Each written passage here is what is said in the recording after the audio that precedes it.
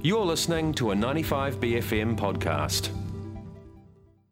On Saturday, Cleanup Week kicked off with World Cleanup Day. That was on Saturday the 17th of September, and the Cleanup Week is running until Friday the 23rd of September, which is indeed tomorrow.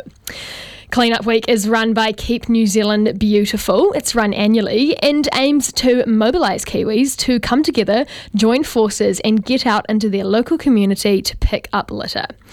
They say that together, each and every year, we all make a huge difference. So this week on the Green Desk, I decided to catch up with Heather, who is the CEO of Keep New Zealand Beautiful. And we talked a little bit about what Cleanup Week is and what it means for the community and keeping New Zealand beautiful. Here we are now. To start off with, do you want to tell me what Cleanup Week is? When did it begin and what does it entail?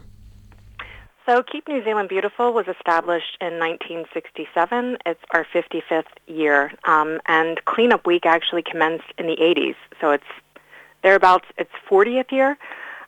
It's just a great opportunity for family members, colleagues, individuals, businesses, to schools, a lot of schools, get stuck into their little neck of New Zealand and keep it clean and green. What kind of projects are people working on this week?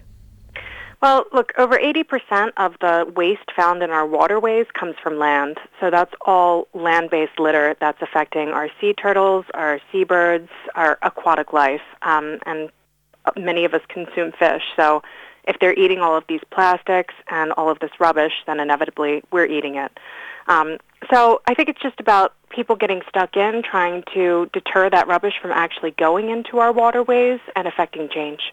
And what do those cleanup projects look like practically? Say, for example, like do schools go out to beaches, or can you give me a picture of what that looks like? Oh, sure. It runs the gamut. Businesses tend to stay close to home, and oftentimes they'll make it like a team-building experience and do like a barbecue afterwards to celebrate what they've achieved. Schools tend to stay close to home as well, and then you've got a lot of members in the community that kind of know their little patch and areas that really need to be cleaned up.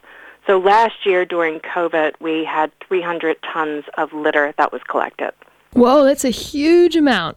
Was World Cleanup Week during a lockdown last year?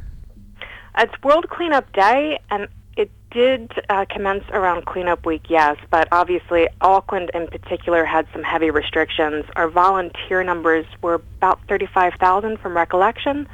We've got over 60,000 volunteers this year. What is your hope, I guess, in the sense of education and community building when these are run as group activities? Look, we've got so many educational programs in over a third of the schools in New Zealand, and we community-led action. So I guess we look at behavior change, education, and community-led action. My hope is that we're actually put out of business in terms of litter, and we can start to focus on some of the greater issues that are affecting our environment and our climate. And it is achievable, but litter is a behavior, so that's something that can be changed. Yeah, and what would those greater issues look like? For example, what would a World Cleanup Day in the future look like if litter education, was at its very best? Preferably there would be no World Cleanup Day because the environment would be pristine of waste and that behavior. So it is, in terms of the environment totem pole, it is the one thing that can be changed. And I know that litter isn't viewed as being sexy per se, but when you look at the statistics, what's happening to our waterways, that's all coming from land-based litter. What would you like to see people doing to make every day World Cleanup Day? I guess that's probably what you've just spoken to, but what would an ideal future look like? Oh, I think it's easy. It's do the right thing and put it in the bin or recycling. Couldn't have said it better myself. And if listeners want to, I guess, engage more with their everyday impacts on keeping New Zealand beautiful outside of putting their litter in the bin, do you have any tips or tricks that you'd like to give listeners? Outside of putting litter in the bin, we've got some great citizen science programs, so people out there collecting data on what type of waste they find out and about in their environment. We've got some really cool projects with schools, such as nature murals, Wallworthy is what we call it, Kai Gardens. So everything that we do is free. We don't charge schools or individuals. If you sign up for Cleanup Week, you actually get a health and safety kit, a how-to guide, and also a QR code for your local waste, EnviroWaste or waste management. So yeah, everything can be found on our website, www.knzb.org.nz. This week is coming to a close, I believe, on Friday. Are you doing anything to celebrate another successful year? We are doing a lot of facilitations this week. So yeah, we've got 2 tomorrow, and then we've got a really big one on Friday. So celebrations typically happen for us at year-end. It's kind of managed chaos when you're doing logistics for over 60,000 volunteers. But we love it, and we love that people are so engaged with our programs and their communities. So, yeah, you couldn't ask for a better job.